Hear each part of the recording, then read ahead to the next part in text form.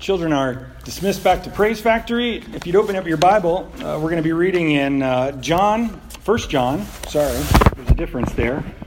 John is like this, and 1 John is like this, and 1 John's over here, and John is over here. So we're going to turn in our Bibles to 1 John, and we're going to read in John chapter 3 and John chapter 4. Melissa did a great job giving her announcement despite the distracting show that was going on in the background, and you guys did a good job paying attention. Some mornings, quite honestly, when we're worshiping, I forget that I got to get up and preach because I'm just in the singing and just focused on what's going on. And other mornings, you get a text that says, "This drum set is going to fall over. I need help." And so I got to jump up there and help this morning. So that was fun. I think the last time that there was a report of the drum set, it fell in the middle of the sermon. So that was fun. This again, first world problems. We're gonna read in 1 John, starting in chapter 3, in verse 16, and then we'll flip to 1 John 4. But we want to focus in this morning on the character of God and the character of Christ and the way in which God expresses that character to us. So, thank you, sweetie. 1 John chapter 3, verse 16. John says, "By this we know love, that he laid down his life for us, and we ought to lay down our lives for the brothers. But if anyone has the world's goods and sees his brother in need, yet closes his heart against him, how does God's love abide in him? Little children, let us not love in word or talk, but in deed and truth." And then 1 John 4, verse 19 says, "We love because he first loved us. If anyone says, 'I love God,' and hates his brother, he is a liar. For he who does not love his brother whom he has seen cannot love God whom he has not seen.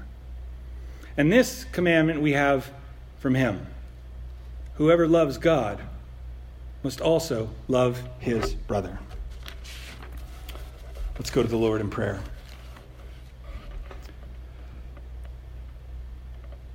Father, we thank you that we can gather here this morning and give praise to you, that we can offer to you what it is that you desire from us, Lord, not the external celebration of you in song and in giving and in attendance, but that which is generated from within as we do those things.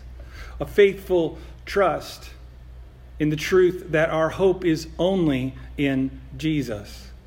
A trust that you've asked us to give back to you, and that you will continue to supply all of our needs as you spread the gospel in the United States and throughout the world. We thank you that as we hear promises from Scripture, we can say, "That is true, and I will live in a way that reflects the truth of that, not just in the things that I say, but in my mind and what goes on in my heart, and then in the actions of my daily life." We thank you that is what you call us to, not absolute perfection of behavior or of thought, for these things are impossible for anyone but your Son. We thank you that the good news is that the burden of law that fell upon Jesus, that he needed to be perfect in order to save a people to praise you, that burden does not fall upon us because he took it from us. We thank you that his burden of law that he gives to his people is light, even if it is challenging.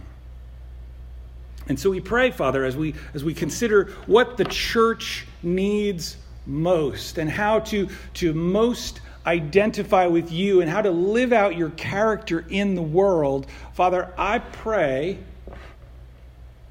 that you would help us to see that this is not difficult to figure out. It's not some deep hidden mystery. It's there on nearly every page of the Scripture. The message is plain, but it is challenging. And so we pray that you would help us to commit in our heart to live the way that you call us to, Lord, because you have been kind to us. And so we pray that we would respond in kind, Lord. By your grace, for your glory, and for our joy, we pray. Amen.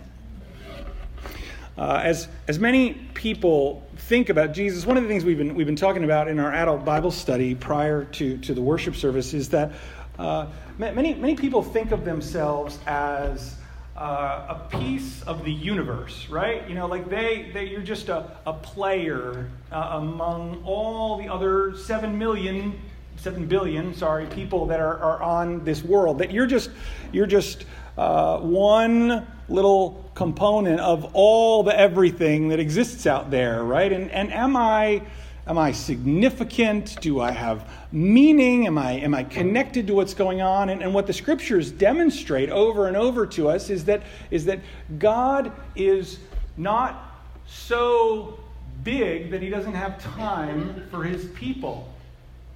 That he's not interested in their lives. He's incredibly interested. As a matter of fact, I think that we think the bigger and more important someone is, right, the less time they have for small things, right? There comes a point where he just is so big and so powerful and so wise and so present that he's got time for everything. And he's interested in everything, right? Moms, dads, have you ever sat down and said, you know what I'm going to do today? I'm going to count all the hairs on the head of one of my kids. No, right? Because you'd lose track around 70, right? You know, and then you have to start over. But God numbers the hair on our heads. He knows. You know, when we think about the things that Jesus says, that not a sparrow falls to the ground apart from his permission. I don't know about you. Is it like dragonfly season or something around here? Has anybody noticed this? Where I live, there are dragonflies everywhere. And they're big and they sound like helicopters when they're coming, you know, and it's like, whoa, they're everywhere. And they just kind of feel a little disposable to me, you know? Sorry. They're pretty, but when they're coming at my face, you know, I'm going to swat that thing down. And if I think that, you know, Nancy or one of the kids might open the back door and it's going to fly in the house, I got to kill that thing so it doesn't go inside. I'm sorry. I do. I'm sorry. I'm just being honest here. Maybe I should be a little kinder to the creatures, right? I'll get a fly swatter that's more of I'll use it to shoo them. Yeah, I'll get a fly shooer. There we go. Yeah. You can ask me how that's going. It's going in a week. The point is that it's not like God has a category where it's just dragonflies. He knows how many there are. He knows. And he knows what they're all doing. And if they've got little dragonfly thoughts, he knows what they're thinking. He knows and he cares and he is involved. I think in the same way, many times we pass this on to Jesus, right? This kind of thinking of God's disconnectedness in our lives, right? You know, we think Jesus was around a long time ago and he was interested in the lives of John and James and Andrew and Peter and his disciples, and he was involved in their lives, but me, not so much. He's got a lot of stuff. There's important people out there. There's megachurch pastors and stuff. God's interested in, Jesus is interested in them. Or they think he was a great teacher, and he said a great number of things that are difficult to live up to. And therefore, he's not really in the same category as me. I'm here, like I'm like a B level type person. And then he's like an A level person, like a really good person. Or you think he's the Savior. He was God. And therefore, not really someone that I can relate to, you know? I mean, knowing myself and knowing my sins and then looking at him and saying, can I try to imitate a guy who's perfect? Right? You know, the first time I mess up, the 7th time I mess up, the 100th time I mess up, I'm kind of like, we are not in the same category. And yet, here's the good news. We're told in the Scriptures to imitate Christ. We're told in the Scriptures that we're being remade into the image of the one who created us. If we have looked at Jesus, right, and taken a serious assessment of our own life and said, I am a sinner, I have sinned against God, I've failed to live up to the things that he calls me to do, he says, obey these commandments, live this way, and I say, no, I'm going to live my own way, right? Or God says, don't want these things, don't desire these things, and I say, no, that's what I'm after, right? We have rewritten the value system, and we've sinned against God. We've broken from his pattern and refused to live that way, and there are consequences for that. The good news is that the Scriptures say God loves us even while we're in that condition. He sends his Son to take the penalty or the punishment for us, for living that way. And we can call out to him and say, I need a Savior. I need someone to remove my sin from me. And he will accept and receive us and make us righteous in his sight. He'll cancel out all of our wickedness and all of our ungodliness and all the ways in which we deviate from God's pattern. And he will treat us like he treats his Son Jesus. That's incredibly good news. Here's the thing. That standard of perfection that we need to live up to in order to be with God and be at union with him, Jesus deals with that. Amen. He deals with that for us. It's a gracious provision of God to handle our problems. And so many times people are like, okay, if my sin is handled then it doesn't matter what I do. No. God calls us to live in a way that honors him. A lot of times Christians will then take this good news that they're righteous and that they're clean and they're purified, and they'll say, okay, that's the start, right? And then they'll put that on a shelf and they'll say, and now I need to live a perfect life for the rest of my life. Right? And now I need to make sure that I wake up every single day and pray about everything that's going to happen today. And I need to read my Bible, you know. And these are all good things, but we think if we deviate from the pattern, if we mess up, if we say the wrong thing to someone, if we think the wrong thought, then somehow we ruin it. Right? We're saved by the work of Jesus. This is the way we're thinking about it. We're saved by the work of Jesus, but then we have to live in our own strength and power. But that's not the gospel. That's not the good news. The good news is that we are saved.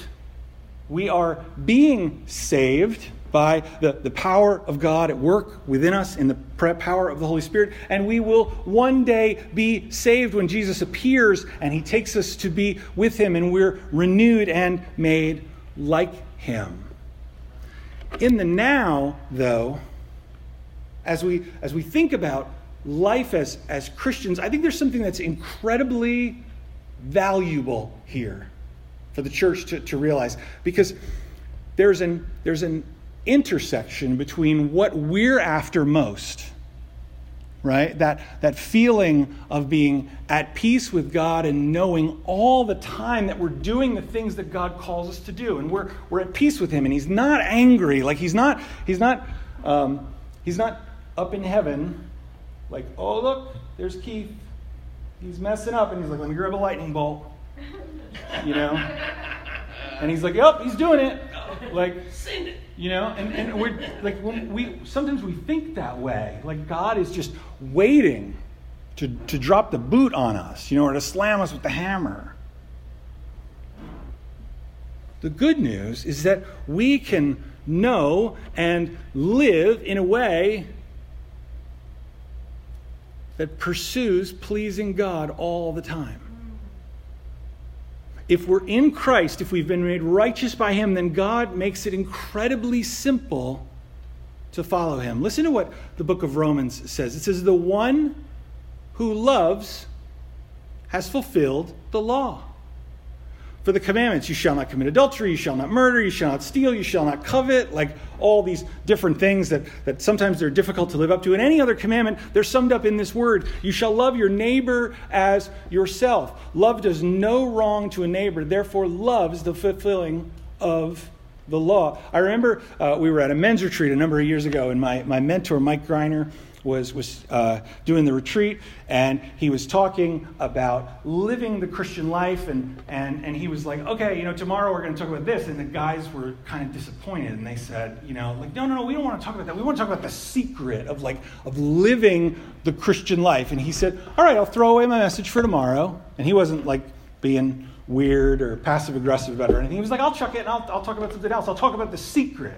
Right? And so he set everything up in the message, and he said, all right, I'm going to tell you what the secret is to living the Christian life. And it was like everybody leaned forward, and he said, it's love. And it was like, oh.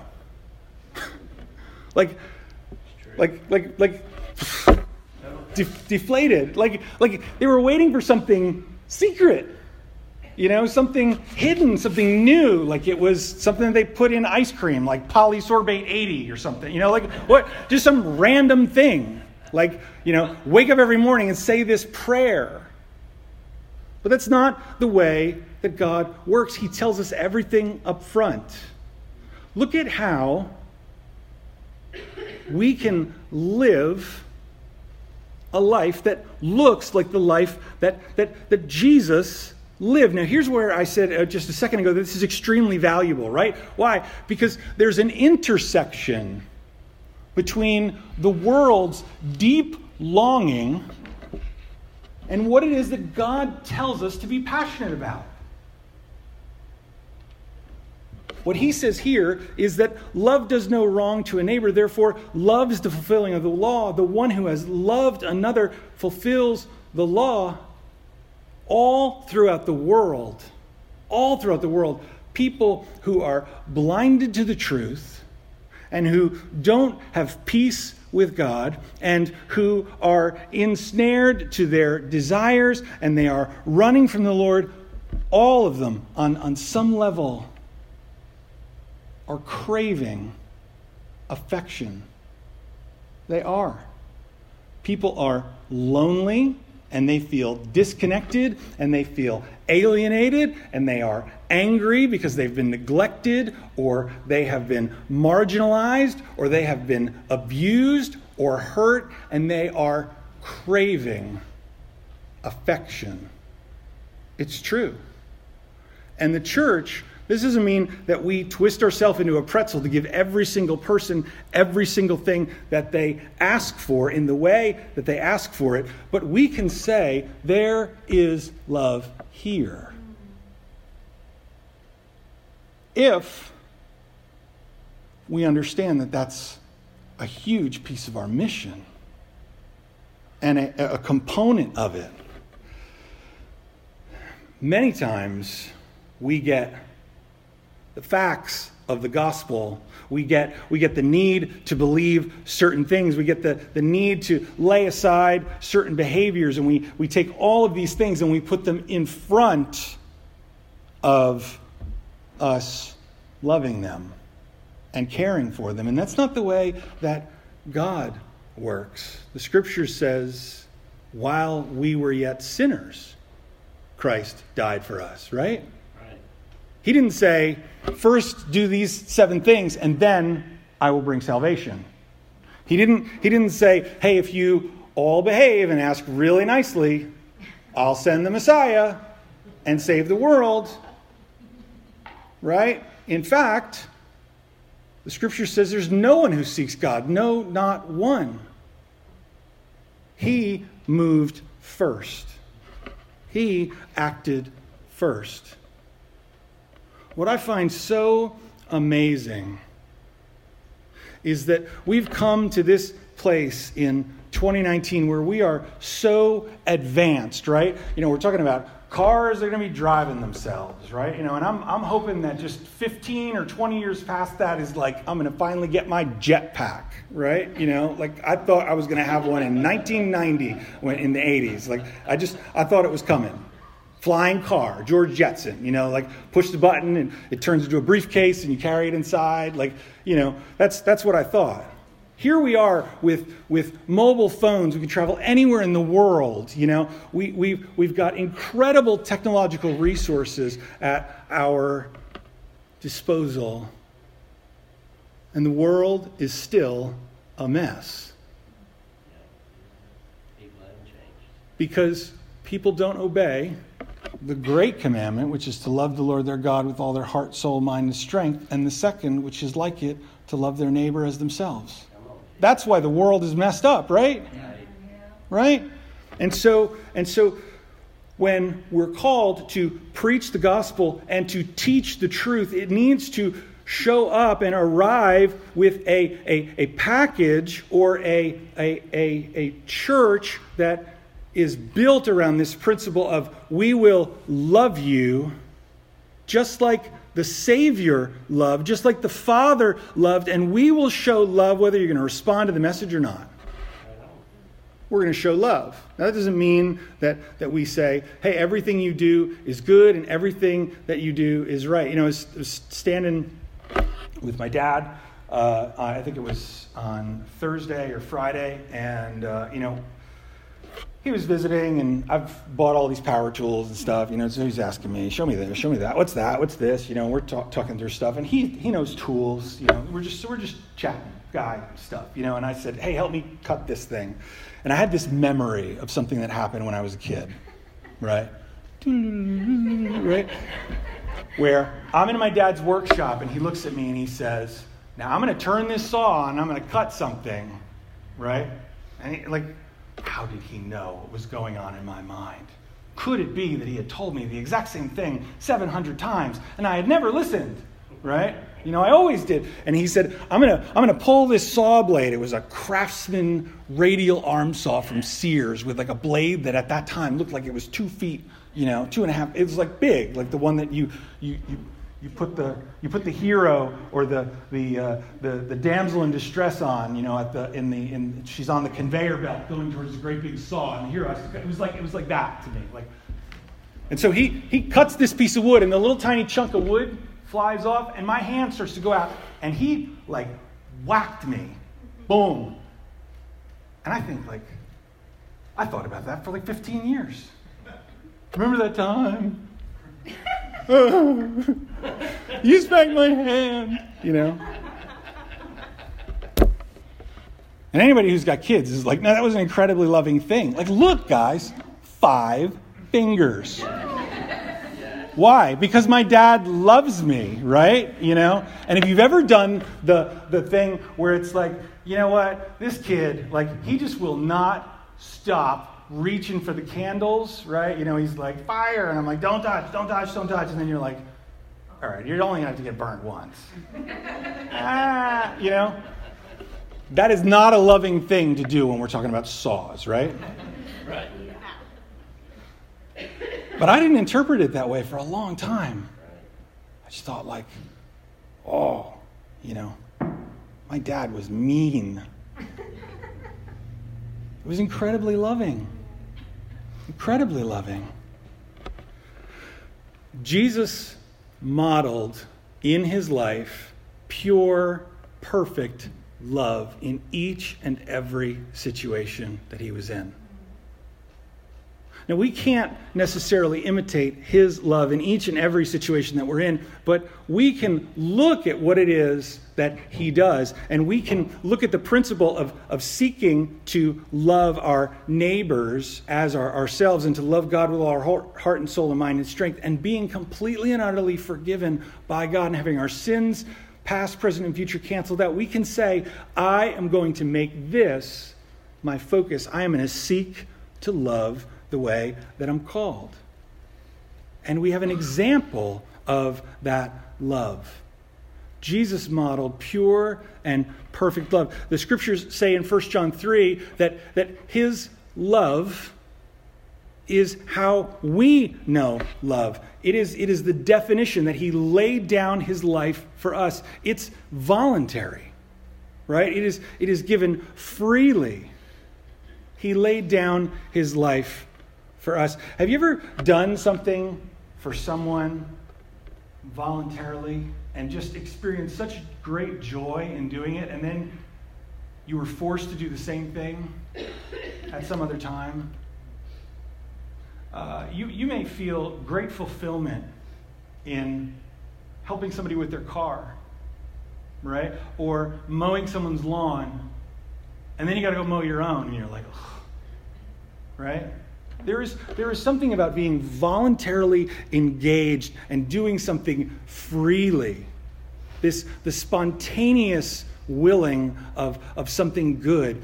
Jesus willingly embraces our mess, our sins, and takes them upon himself that we might be saved. He laid down his life for us. You know what my favorite scripture that's not in the Bible is?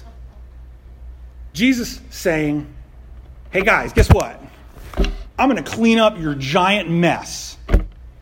The nerve of you wrecking everything. You're never going to appreciate me. You're never going to care. You're never going to offer me anything remotely close to the respect that I deserve. But I'm going to do it anyway because I'm a good person. He didn't say anything like that ever. It came from my Father. I'm doing what I received from my Father. I'm the way. I'm the truth. I'm the life. He takes it willingly and voluntarily for us. His love was also vicarious. He took our place. It says that he laid down his life for us. He stepped into our place for us. When my kids were little, they probably don't remember this. They'll probably say, you only did that for Jack, right? You know, you only did that for Hank, you know. When it's like, eat your vegetables, yes. And we're having that conflict, you know. Occasionally, like, I'll reach out with my fork and like pick up a couple of vegetables and eat them. Just kind of lighten the load a little. You know, you're in the supermarket and someone's just a couple dollars short, and you're like, you know what, take their cash and I'll swipe my card for the rest. I've done that once. You know? Jesus looked at us in our fallen state, separated from him, and he said, I'll take every wicked, horrible, detestable thing that they've ever done, and I'll take it on myself. The difference between our love and his is astounding. But it's a model of the laying down. Now, our good works and our acts of love don't save everyone, but they point to the goodness of what Jesus has done for us. Yeah. And they are the ground of motivation for the good that we do. And so when someone says, that's an incredibly nice thing, why would you have done that for me? We're able to say, well, someone else has done something incredible and good for me. And there's a stage for sharing the good news. His love was voluntary, it was vicarious, it was offered in place, and it's also victorious. It brings victory over sin and death and separation from God. And it frees us up to pursue a life of love. He is the model to imitate. Second, we're given a model to reject. If anyone, John says, has the world's goods and sees his brother in need and closes his heart against him, how does God's love abide in him? John, I think he uses the word little children so that we'll pay attention, right? He says, hey, kids, we're like, what? Not a kid. Well, maybe we are, based on how we react to what he says next. Hey, kids, let's not love in word or talk, but in deed and in truth. We used to make our kids apologize to one another, right? When they'd done wrong. Now, say you're sorry. Sorry. Oh, you sound sorry. Like, I believe it, right? Sell it. That's right. Live it. We're not supposed to say, oh, you know what? I have general goodwill towards all human beings. I love everyone. Well, maybe, but that is tested by your activity. What John says in verse 18 is that we're not supposed to love in just the things that we say or in our inward thinking, that we're not just supposed to be settled and say, I'm perfectly safe and secure in the fact that I kind of love everyone and I have this positive emotional interaction with them all. No, what he says here is that love is an active thing. It is a verb that the Spirit stirs us up to act and to follow through on loving impulses that follow through in loving actions. We can think that we are loving, and at the same time, we can see a need and close our heart. Right? When we're commanded to love, and then John follows it with the phrase that we close our heart, right? We love with our heart and we close our heart off, like this is clearly not love, is what he's pointing out. This is the good news about how we're called to live. We can look out at the world, we can look out at people in need, and we can see their need. Now, this doesn't mean that if somebody says, I want $1 million and a beach house and a pony, right, that we're supposed to be like, oh, let's do anything we can to make them feel good because that will bring them into the kingdom. No, when we look out at the world, we see the people that we work with and that we're friends with and that we're interacting with, and we see that they need some kind of emotional support. They need some kind of encouragement. They need some kind of guidance, or they need some kind of expertise, or they need some kind of affirmation, or if the situation is right, they need their hand slapped so they don't lose their fingers, right? We can offer that in the context of love.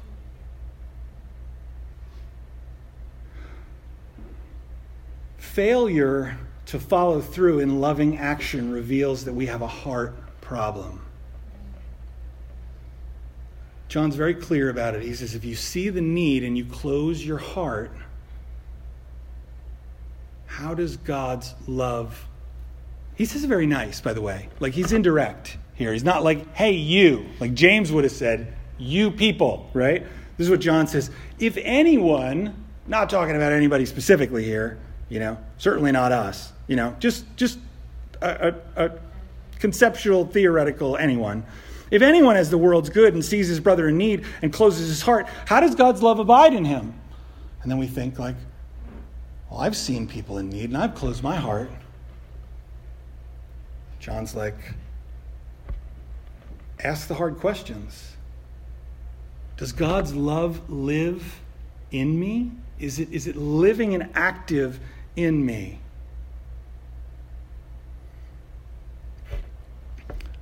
This is something that John does over and over again. It shows up many times in the Gospels, and then it shows up a lot in 1 John, where he says that the measure of our love for God, let me say this again, the love that we have for God is measured in the way that we love other people. that we can say all we want that we love God, but it is tested, it is proven, it is demonstrated in the way that we love other people. There is a difference between how we sometimes love and how we ought. And I believe that as we peel away the layers of our heart and we go through our daily lives and we encounter these situations, many times we have choices where we say, I could be loving or I could be selfish.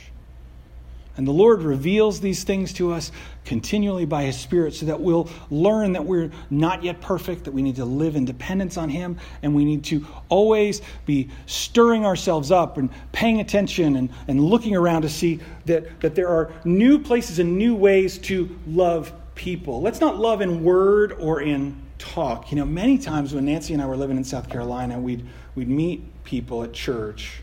And they would say, oh, aren't you guys sweet? Like, you know, you're doing what? You're here for seminary? You're going to be a pastor? Oh, that's so great. We'll have to have you out to the house sometime.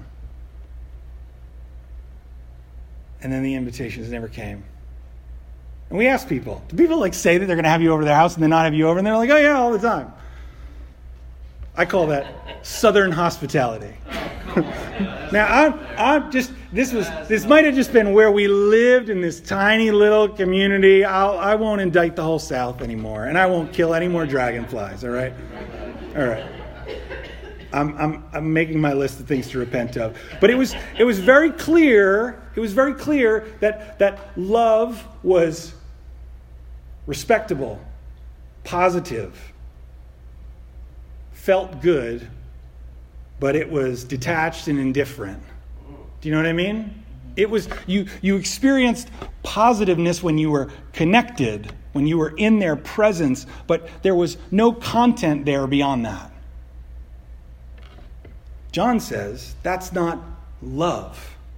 And if the love of God abides in us, if we're fueling and stoking up the fire of God's love in our life, if we're like, I love the Lord with all my heart and soul and mind and strength, and we see someone who's in need, we're going to say, I got to do something about that. And here's the good news, folks. If you're like, that's not the way that I feel, the good news is you can repent. Say, Lord, change me. Give me a desire to love other people. I don't know what it is, but within the church we have a tendency to say things like, I love them, but, right? And then add a bunch of stuff at the end of the sentence. And many times it's a cover for why we're not going to follow through on some kind of loving action, or why we don't actually love them. My pastor, who said that love is the secret, also said that many times Christians like to say, I love them, but I don't like them. Yeah, that's no good, right? Just dissect that for a while and think about that. I love them, but I don't like them. We're not to love in word or talk, but in deed and truth. We're to love past our differences. The way that Jesus loved is he took the brunt of pain in some relationships, and he loved past their differences. Think about it. Jesus is the only person who was completely right in every relationship and never did anything wrong and never did anything that would really truly give anyone any justification to be annoyed by him. Which means that when we irritate people, or when we see people doing irritating things, we have to think, you know what, Jesus loves past that and loves me anyway. The Father loves past that and loves me anyway. Love in deed and truth says, I love past our differences. I love actively. I seek to be involved in your life, and I seek to share, even if there is some friction or difficulty. I show grace. I see us as equals. I see you as a human being created in the image of God and not some extra on the set of my life. Let me close by saying this. One, it's not simple loving other people. It can be incredibly complex when we get down into the nitty-gritty of what it looks like on the daily basis to love people. But this is the good news. One, our desire to live in a way where we feel like God is not always judging us or calling us out on our behavior, but to live in a way that feels like what it is that He wants from us every day. That's what He says. To be loving and to live a life marked by love. We can be right in the center of God's will for our lives when we say, this is going to be the model for how I'm going to live. That's great news. Freedom from the constant fear of condemnation. But secondly, the people who are in your life, who need to know the Lord, and the people who are in your life who are related to you and who you work with, they crave, in the deepest part, they crave affection. They want it from their Father. They don't know why they're alienated from Him. It's a perfect stage for preaching the gospel. And it's the way that Jesus lived.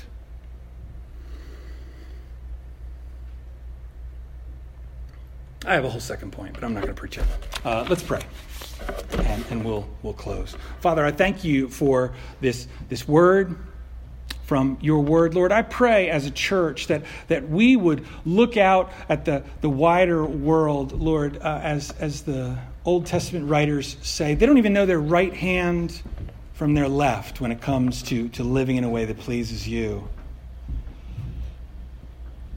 Once upon a time, people knew who Jesus was, and they knew the stories in the Scripture, and they knew truth, and they were taught from a young age the truths of the Bible. But our culture doesn't, in many cases, even know what churches are, or why they would even go to one, or what the Bible is. They don't know these things anymore.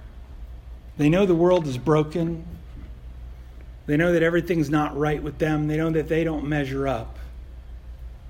And Lord, you have given us a powerful tool to use to change the world, to share the truth, to reach the hearts and minds of those that you're calling to yourself. And so, Father, I pray that for our joy and for our security and our peace and our delight, as we seek to honor you, I pray that we would write this lesson on our hearts, that love is the perfect display of what it is that you desire out of us. And Father, correct us and shape us and motivate us to love in word and deed and truth. Lord, not just talk, but action. It's easy to say and it's hard to live, but I pray that you would challenge us and show us the way that it changes and transforms things, Lord. By your grace, we pray, and for your glory and our joy. Amen. Let's stand and sing a closing song together.